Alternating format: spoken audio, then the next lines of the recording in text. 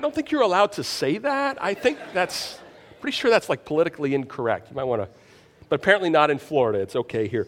But almost everyone here in Orlando is from somewhere else. They have some other place that they call home, some other place that they used to live, some place where they go back to, where they've got family still, or maybe not.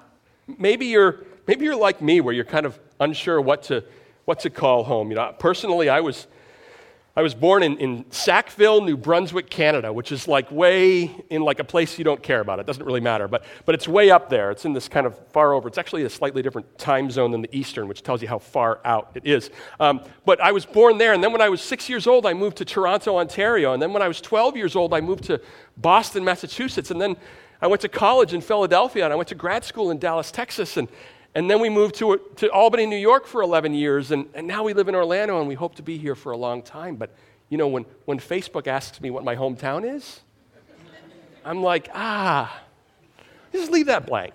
We don't need to fill that one in. That's fine, right?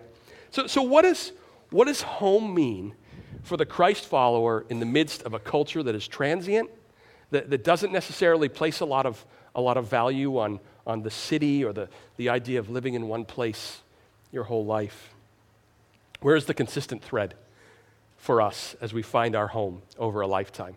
Let me bring you to one of the Psalms. Let's go back and learn from the Old Testament followers of God. Turn to Psalm 84.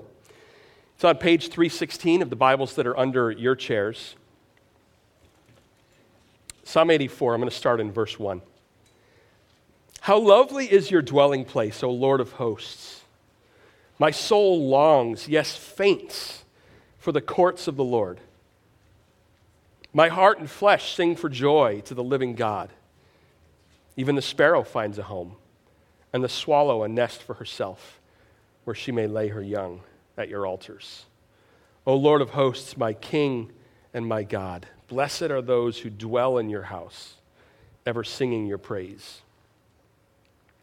You see how the Old Testament followers of God saw the place where they went to worship and meet with God as home. Blessed are those who dwell in your house. My soul longs, yes, faints for the courts of the Lord. Now, in the context of the Old Testament, this psalm would have been about the temple and the place where the Jews went to go and worship.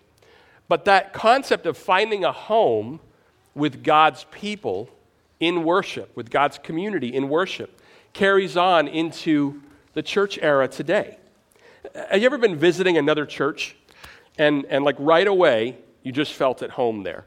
And maybe the music was awful, and maybe the teaching was really boring or something, I don't know.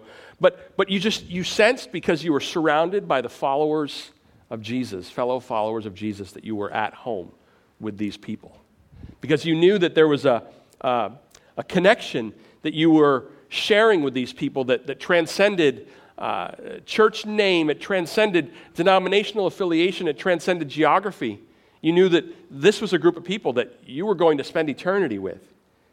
You had the gospel in common. You had Jesus in common. We unify around Jesus. We are at home when we are with the Spirit-filled, Christ-centered